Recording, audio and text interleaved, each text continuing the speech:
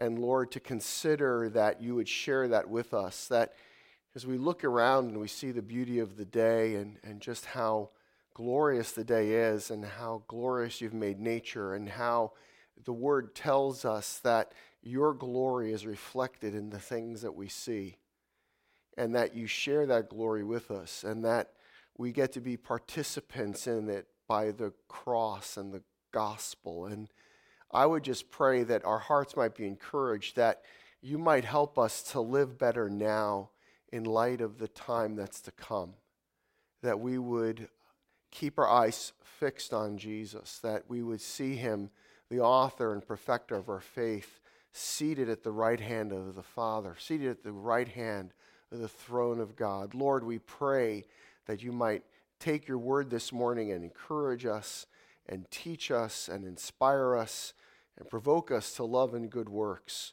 that we might bring glory to you, that we might be a shining, as it were, reflecting that which is true of you in the world in which we live, where there's so much ugliness and so much anger and so much sadness and despair. And we remember Jason again, just lifting him up to you, and we pray for the doctors to give them wisdom, Lord, and skill in the dealing of whatever issues they have to deal with, but comfort most of all for his family and those who love him. We pray in Jesus' name, amen. I am a great fan of J.R.R. Tolkien and of his novels and of the films that were made from his novels and Lord of the Rings. And in the second film, The Two Towers, there is a final scene at the end of the film that every time I say it still brings an emotional awareness to me of faith and hope and longing and joy. And it's in the final speech that Sam makes to Frodo when all around them looks dark and there's just so much death and destruction. And Sam says, it's all wrong. By rights, we shouldn't even be here, but we are. It's like in the great stories, Mr. Frodo, the ones that really mattered, full of darkness and danger they were. And sometimes you didn't want to know the end, because how could the end be happy? How could the world go back to the way it was when so much bad happened? But in the end, it's only a passing thing, this shadow. Even darkness must pass. A new day will come, and when the sun shines, it will shine out the clearer. Those were the stories that stayed with you, that meant something, even if you were too small to understand why. And you see, it is my great privilege to share with you this great story. The story that inspired Tolkien to write things like this, inspired C.S. Lewis to imagine the Chronicles of Narnia, the kind of story that has gripped the imagination of people for the last 2,000 years. A grand story, a great story that begins before the dawn of time and will end never, but will continue on when time is no more. The darkness must pass, and a new day will come. There is a new world coming, and the question is, are we waiting for it? Are we longing for it? Are we expecting it? All this month, we've been looking at end-of-life issues that deal with the end, where the end is just the beginning. In our first message, we talked about what happens 1 minute after you die. And we're going to go back and visit that a little bit this morning. What happens in the moment that I pass from this existence into the next? In our second message, we asked the question, where will you spend eternity? And we looked at what the options were according to the Bible. That there isn't just sort of a multiple choice question here, but rather that there are really only two eternal destinies awaiting every person who's ever lived. And that by grace, we get to be welcomed into the presence of God by virtue of the death and resurrection of Jesus Christ.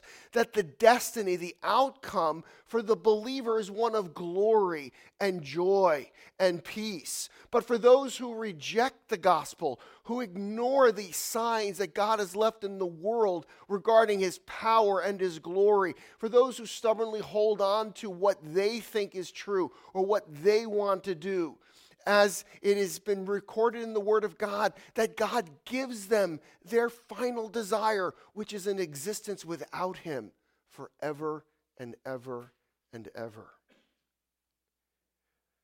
And then last week we looked at the fact that this body matters, that God is not saving some disembodied spirit or ghost, but rather there is a resurrection coming for the just and the unjust. And we looked at what that resurrection meant, that this mortal flesh will be transformed and will be given a nature that is both immortal and imperishable and one that never sees corruption again. And so today, we're looking at the final piece of this, and that is the new world that is coming. And of course, what in the world am I talking about? I mean, how can we talk about anything regarding heaven? How can we talk about anything about this new world? I mean, doesn't the Bible say the things which the eye has not seen or ear has not heard, which have not entered into the heart of man, all that God has prepared for those who love him? If you would turn to the Bible to 1 Corinthians chapter 2, where that verse is found, 1 Corinthians chapter 2, we're going to be looking at a few passages today, but we're going to start with 1 Corinthians chapter 2 because I think it's an important one to understand just how amazing it is that what we're going to be talking about. The Apostle Paul quotes Isaiah when he talks about how there are things that God has planned the eye has not seen or the ear has heard, nor has even entered into the heart of a man. In other words, people haven't even imagined it, right? And you know what was so funny about this verse? Is that this verse is so often quoted about heaven. It is the verse that so often is quoted about heaven. We can't imagine what heavens is like. It has not entered our eyes, our ears, our imagination. And you know what's so funny about that? Is that it is the exact opposite when we quote it of what Paul intended.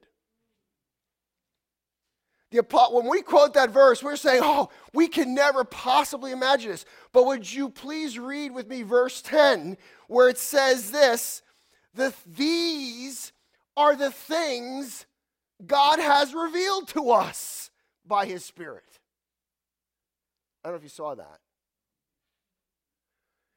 For us, God revealed them through his Spirit. You see, when Isaiah wrote those words about eye not seeing nor ear hearing or entering into our imagination, he was writing under the old covenant. And what he was saying was, look, what God is going to do is going to blow your minds. And you see, when Isaiah wrote those words, there was not a Jew walking the earth who could have ever have imagined that Yahweh, the creator of the universe, the God of all power, the God of all glory, would become an infant in Bethlehem. It would never have entered their imagination that the Lord of hosts, of heaven's armies, the God who speaks and thunders from Mount Sinai, would be taken by his creatures and humiliated, spat on, beaten, ridiculed, mocked, and then nailed to a cross. It would never have entered their imagination. They could not comprehend it. When Jesus spoke of these things, they could not, even his disciples, after being with him for days and weeks and months and years, they still didn't understand, what is he talking about? Dying and betrayal and death. What is going on here? And you see what Paul is saying. This is the good news. This is the gospel. This is what was the foolishness of God, which is wiser than all the wisdom of man. That what we could not conceive has already happened. What we could not have imagined, God has done. What we could never have asked him to do, that we could never have been worthy of him doing it, he already took the initiative and did it for us in the sending of his Son to be our Savior. And so when Paul is quoting this verse, he's not talking about heaven. He's not talking about the new world that's coming or the new heaven or the new earth. He's talking about what God did in the gospel, what God did in the sending of his son, the Lord Jesus Christ, and how to the Greeks it's foolishness and to the Jews it's a stumbling block, that they can't get their brains and wrap their heads around it because it's just something that's a scandal to them. And you know what? It still is today.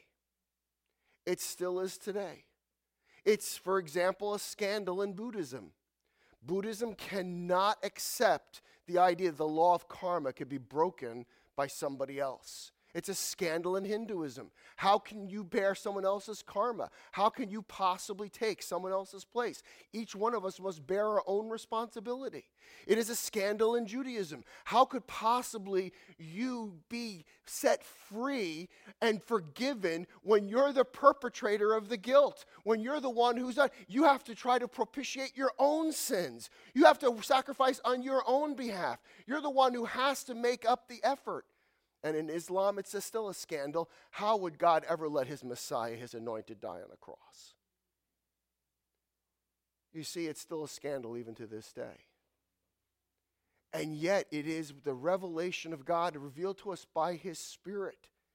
And it's because of this that if I were to die today, I have the assurance of sins forgiven and of eternal life. The Apostle John said this in his letter, "These things I have written unto you who believe in the name of the Son of God, that you may know that you have eternal life." You see, John wanted his readers to understand that the gospel gives us assurance.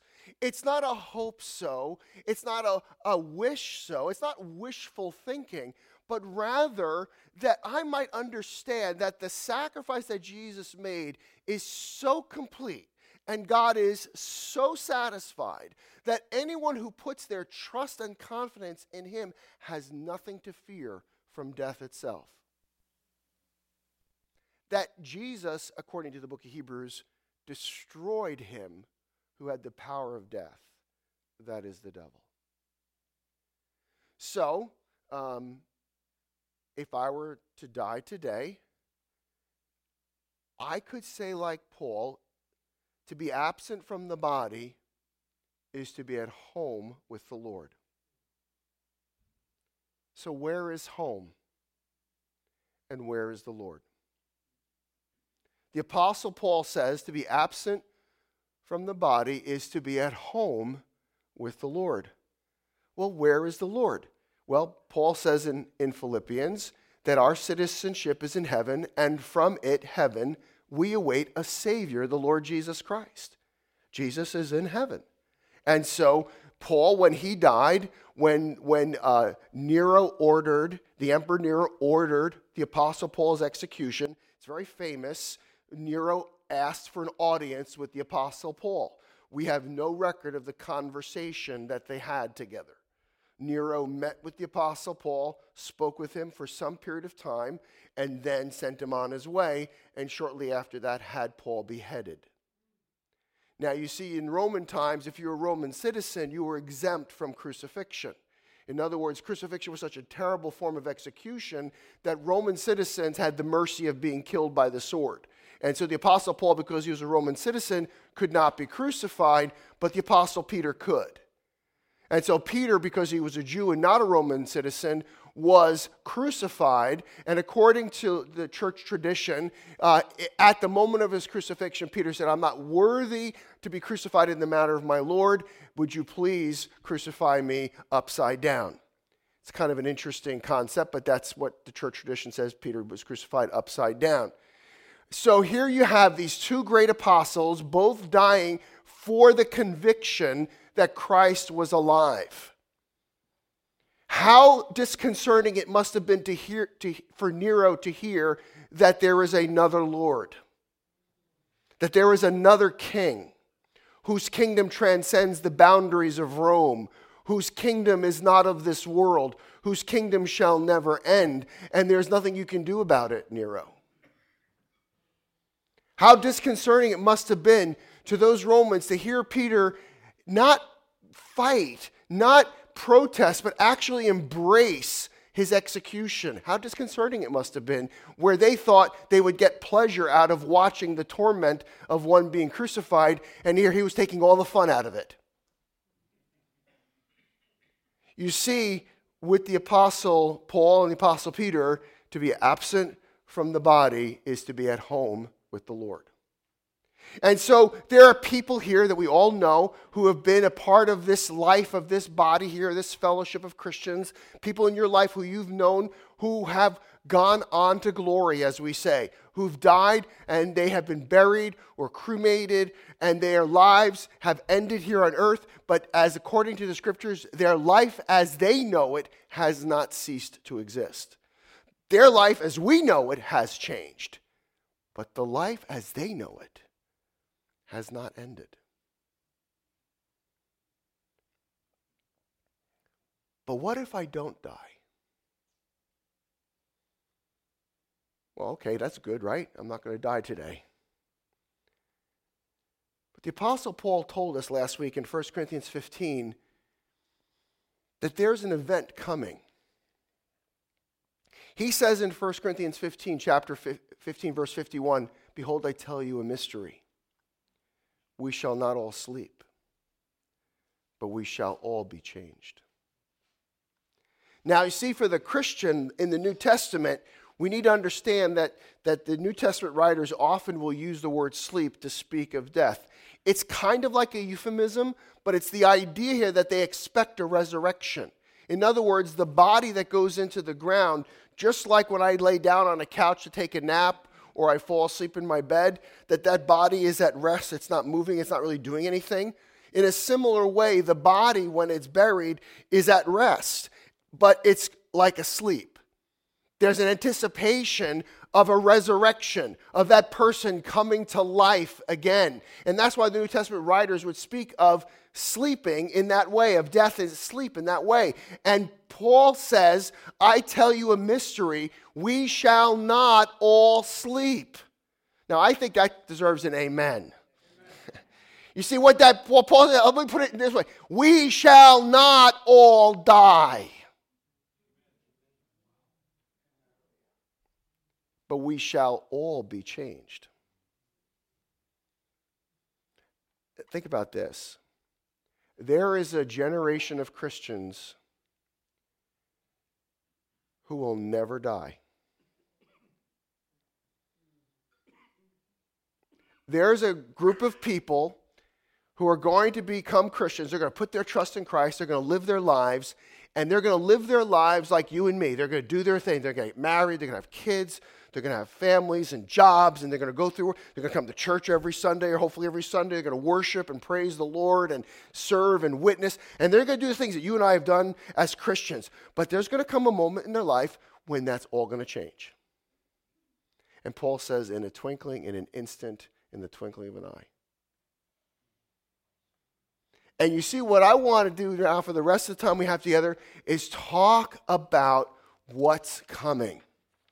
What is coming for those of us who know the Lord Jesus Christ as their Savior. The Apostle Paul wrote this in 1 Thessalonians chapter 4. I don't want you to be uninformed, he says, brothers and sisters, about those who are asleep. In other words, those who are dead.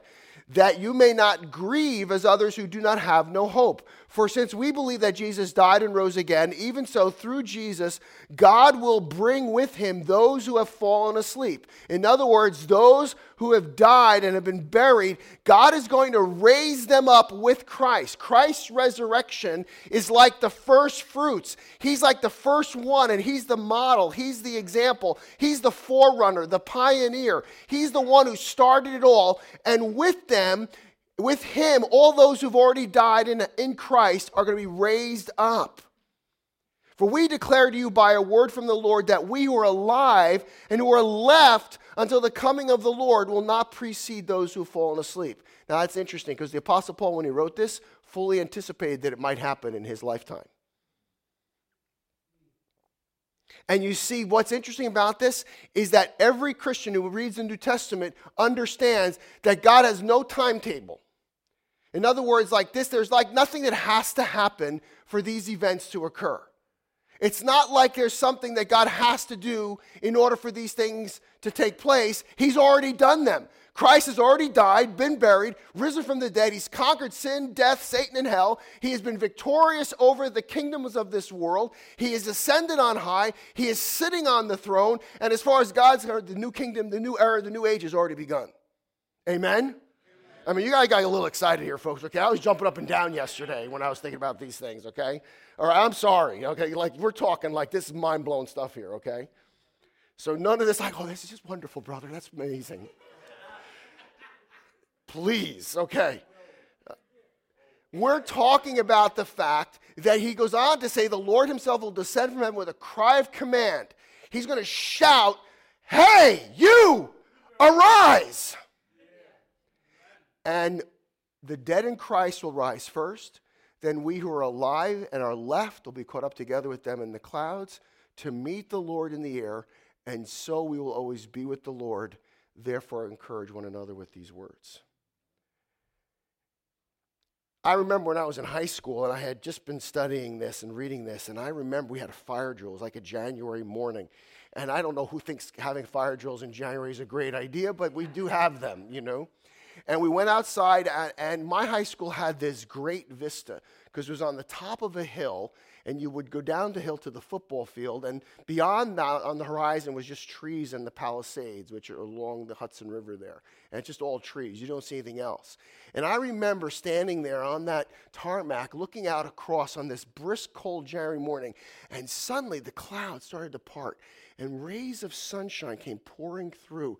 And I thought to myself, this is it.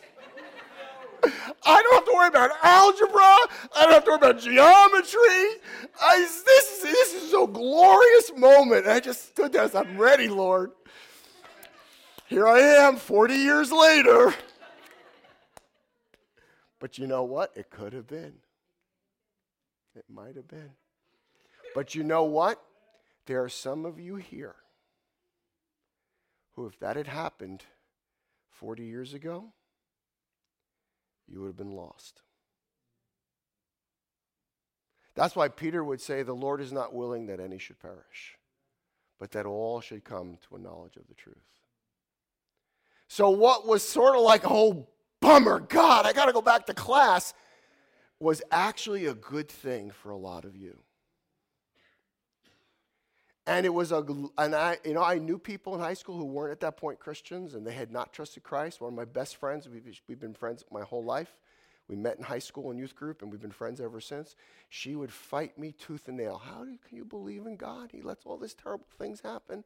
And we'd argue at 2 o'clock in the morning. She was away at college, suicidal, because she just couldn't understand life. And we'd be on the phone, and I'd say, look, just before you kill yourself, just call me to say goodbye, okay? Just call me to say goodbye. And she said, okay, I'll call you to say goodbye. Because I figured if she called me to say goodbye, we'd talk, and hopefully she wouldn't do such a thing. And she got saved, but she wasn't saved in high school. She wasn't saved when I was really hoping that moment when Jesus comes back. She wasn't saved at that point. And you see, when that event happens, Paul says it, he says, we're not all going to die, but we all are going to be changed. In other words, some of us are going to get resurrected without having to die. That's like fantastic. Amen, brother. Amen. It's like you know it. I'm telling you, no tubes, no wires, no electrodes, no breathing machine. Just bypass all that ugliness. Amen, right? It's going to happen someday. And of course, for some of us, that's about the extent of our hope, right? We think, oh man, I hope that happens before I have to go through that. But then the Bible tells us there's something else coming for us. And that is that we must all stand before the judgment seat of God. The Apostle Paul tells us in Romans chapter 14 that we should be careful not to judge one another.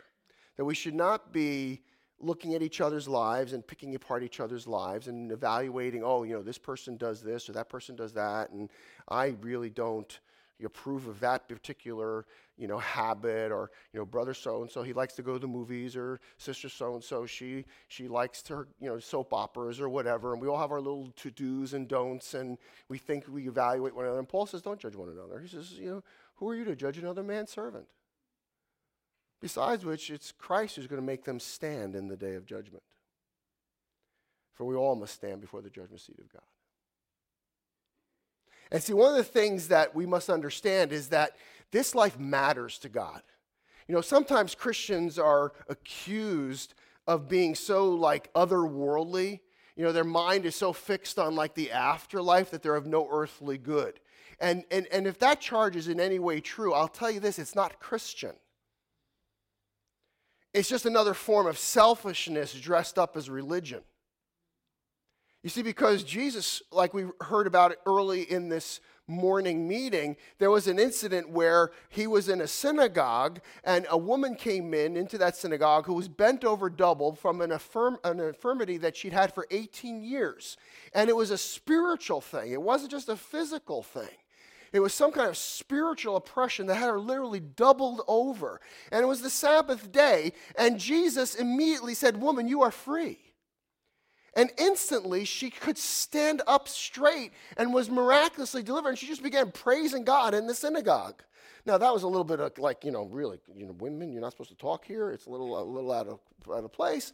And the synagogue ruler gets all upset. And he says to everybody, well, he's really talking to the woman, and he's talking to Jesus. But you know how that is sometimes. People just sort of make these generic, general statements when they're really targeting a certain person.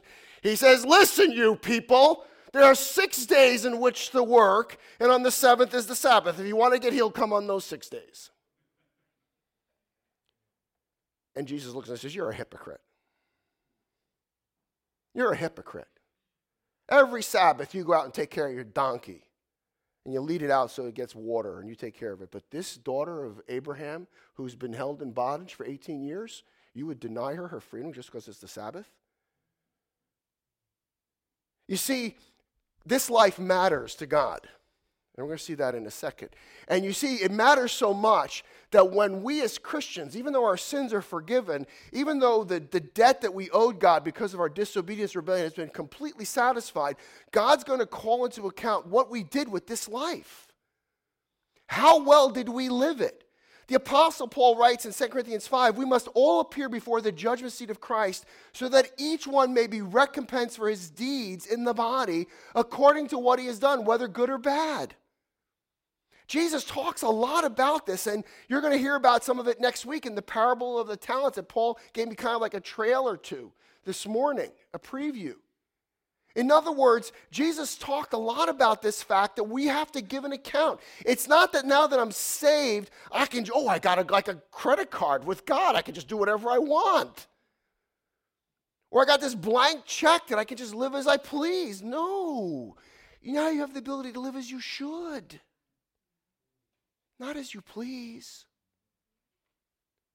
And you see, the Bible makes it clear that my salvation is not what is at stake here. That's not the issue. It's not that am I going to heaven or not going to heaven. That was settled at the cross. The Apostle Paul in 1 Corinthians chapter 3 talks about how that he's this master builder and he lays the foundation of Jesus Christ. That's what he says.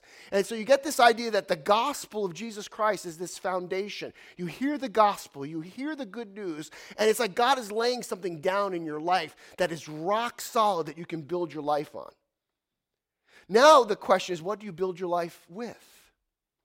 You got this foundation. It's not going anywhere. You know what? You have a solid foundation. The house can burn down. The foundation is still there. You go to California, you can see all those burned houses, all those ruins. Guess what? You can still find the foundation, the footprint of the house. The foundation doesn't go anywhere. And the Apostle Paul says, look, I'm a master builder. I'm laying down a foundation which nobody else can lay down. In other words, there's no other foundation except the foundation of Jesus Christ. So now the question is, what do you build on it? And the Apostle Paul says we're all builders. We're all building our lives. We're making decisions every day. And the quality of those decisions and the quality of our actions and the quality of our motivations are mirrored, or metaphorically speaking, like wood or like hay, or like stubble, or like gold, or like silver, or like precious stones. Now, maybe Paul's talking metaphorically, or maybe he's talking literally. I don't know. But what he says is that when I stand before the judgment seat of Christ, my life is going to be put to the fire. The foundation doesn't go anywhere. But what I did with that life is going to be tested. Oh, I'm going to go through the ashes looking for something, right? Maybe some diamond or gold that's left behind. Or will your house be like rock solid? Because it was made of stuff that just fire can't touch. You see, that's what's coming for us. If you're here this morning and you've trusted Christ as your Savior, it doesn't matter whether you know Him for a week, or whether you know Him for a year, or 10 years, or 70 years. The fact remains that every one of us is going to stand before the judgment seat of Christ and give an account with what we do with our lives. So what kind of things are you sending to heaven? What kind of materials are you building your life with? Okay, we get through that. We're there. We're there. I got through the judgment seat of Christ. This is fantastic. The party's just starting. Amen. Thank you, sister. I still think they're a little on the sleepy side. Because we're going to the marriage supper of the Lamb. Amen? Now, this is fantastic. I was jumping up and down yesterday, literally. My wife says, "Are you okay?" Yeah, this is just amazing. Revelation chapter 19 says, "Let us rejoice and exalt and give Him glory, for the marriage of the Lamb has come, and His bride has made herself ready. It was granted her to clothe herself with fine linen, bright and pure, for the fine linen is the righteous deeds of the saints." Listen, one of the things that God did when He created the heavens and the earth was He put into place these patterns. And one of the patterns He put into place was the idea that 7 is a great number. You have 6 days to work and 1 day to rest. Of course, Americans, we have 8 days to work and no days to rest. But that's a different story and a different message. But there is this wonderful association with 7. And in the beginning, when God created the heavens and the earth, He also made male and female, and He created them. And He performed the first wedding when He brought Eve to Adam and said, "This is your wife." And he went, "Wow, she is woman." That was supposed to be funny, but I guess it went right over you guys' heads, you know. Hard crowd this morning, I'll tell you. Tough crowd, I'll tell you, you know. But marriage in the Bible becomes this great metaphor that God has with His people. And He uses it in the Old Covenant, and He uses it in the New Covenant. And when you look at what the Jewish marriage is like, it just blows your mind. Because listen to this. Until the late Middle Ages, this is by a Jewish guy, or not me, or a Christian or anything. This is like a Jewish guy.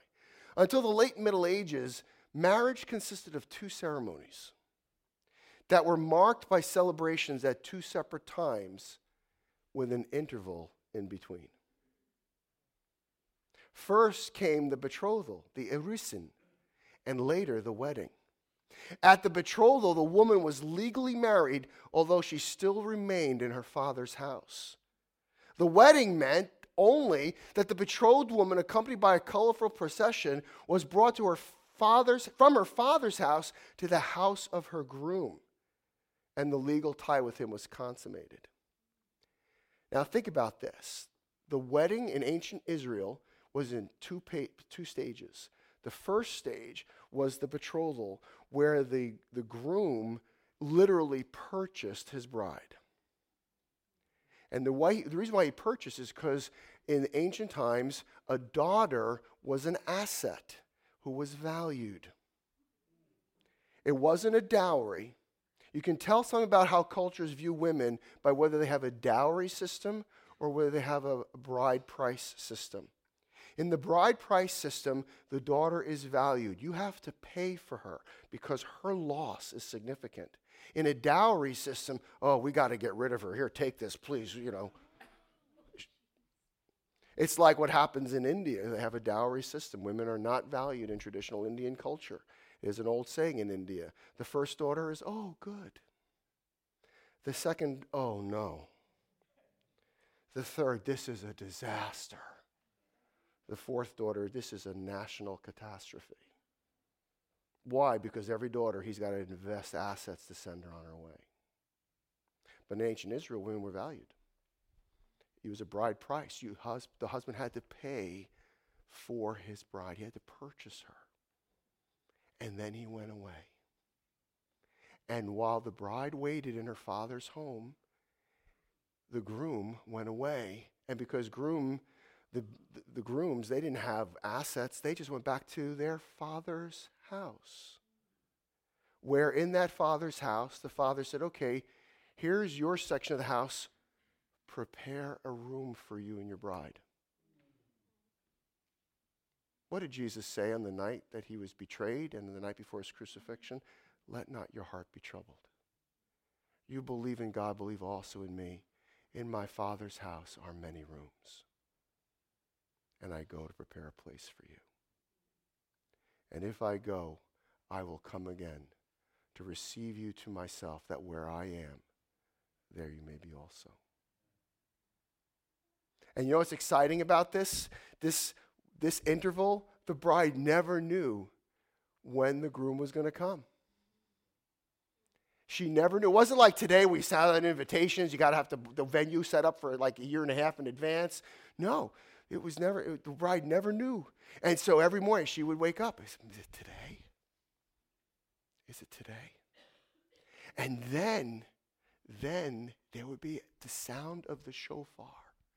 The large Jewish trumpet would sound, and the herald would cry out, "The bridegroom comes!"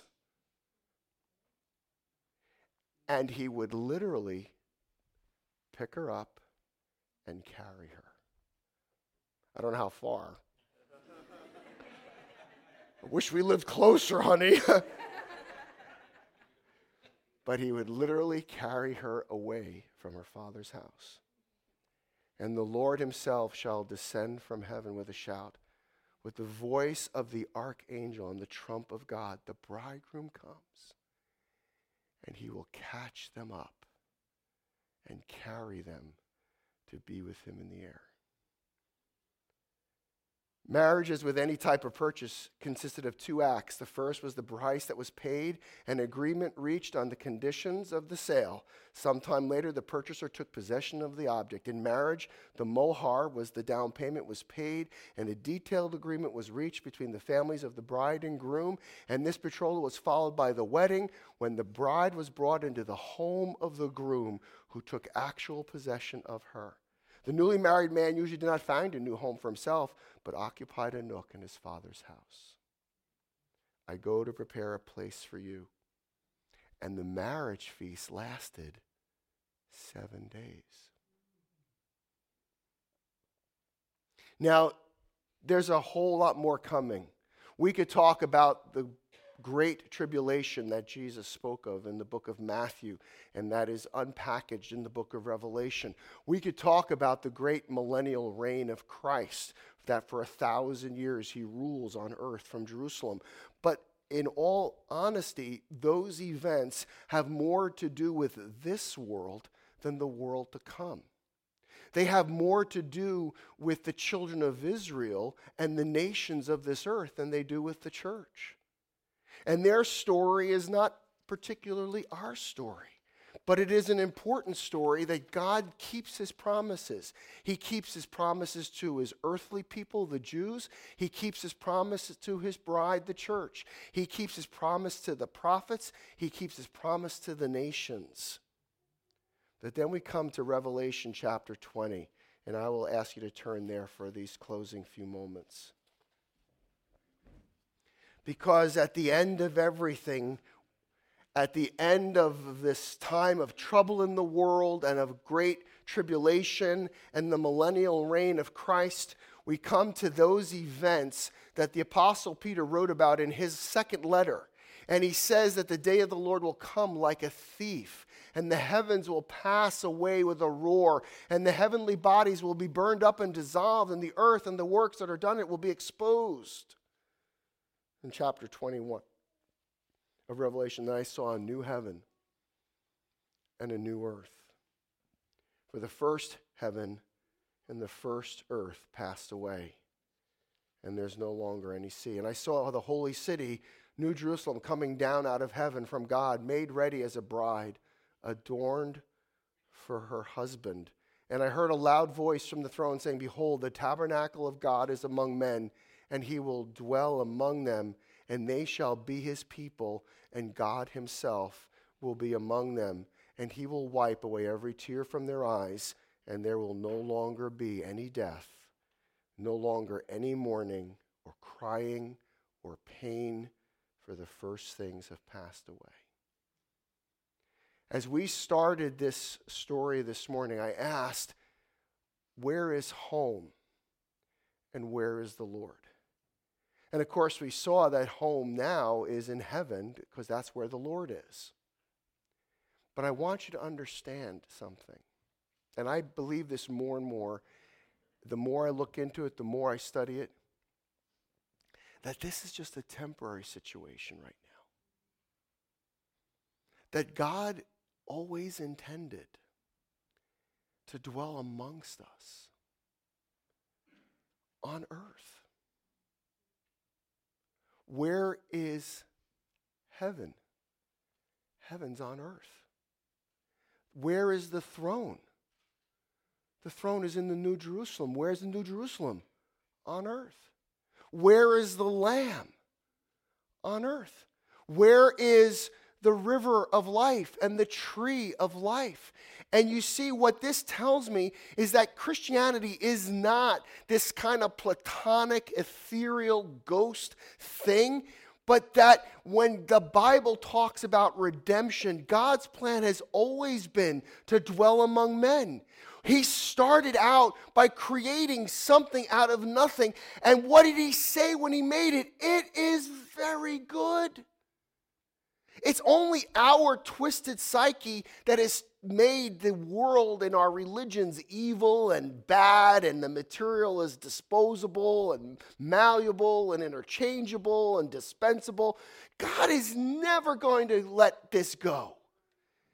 And even though sin marred it, and the Bible says the whole creation groans, this whole world, as beautiful it is, we know it's not the way it's supposed to be. We know that the nature around us is hostile at times and disordered and chaotic and violent and random, it seems. And we look at it and say things are just not the way they're supposed to be because we're not there yet. But he says, I am making all things new. And you see, and this is the thing that blows my mind, there's no more death, there's no more sorrow, there's no more crying, there's no more sin, there's no more Satan, there's no more separation, there's no more curse, there's no more loss, there's no more ignorance, there's no more doubting, there's no more fear, there's no more failure. Amen? Amen. And that's just the beginning. You see, Peter talks about the day of God. And Revelation chapters 21 and 22, that's just the dawn. That's just the dawn. We read Revelation and we think, oh, we've come to the end. No, silly. You've not come to the end. You've just come to the beginning. And you know what? That story is yet to be written. But I will tell you this, it's a story that's going to be written by God, and we're going to be his pens.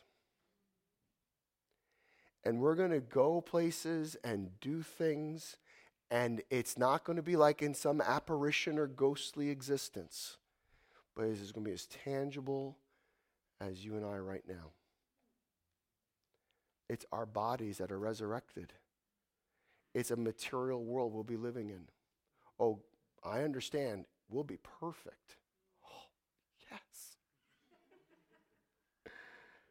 But we'll be us. You will be you, and I will be me. I'll just be the best me you have ever met. And you'll be the best you. And that's why we sang this morning, glorious grace. For in the ages to come, Paul says, he will show the glory of his grace as it's manifested in us. You know the old saying, come along with me and grow old with me, for the best is yet to be. You know what? In eternity, we just keep getting younger. And the best will always be yet to be. Let's pray. Our God and our Father, we thank you that we've had just a little glimpse of what your word says, of all that is to come and all that is in store. I pray that as the Apostle Paul told us, that we'd encourage one another, that we'd be encouraged by these words, that we would recognize that this life matters, the decisions we make, the behaviors we choose to engage in, that they are going to be held accountable. We're going to be held accountable for them, Lord. Help us to remember that. Help us to live now in light of then. And I pray, God, that we might remember that old line, only one life will soon be past, and only what's done for Christ will last. I thank you, Lord, for your Son. I thank you for the glorious grace that we've experienced and that we know so little of it, that as the Queen of Sheba said, the half has not been told us. And we will wait and we will look forward to that day when we hear the voice, the bridegroom comes. And until that day, Lord, we pray we might be faithful to our betrothed. We might be loyal to him, loving him even though we do not see him, but waiting with anticipation till the moment he appears.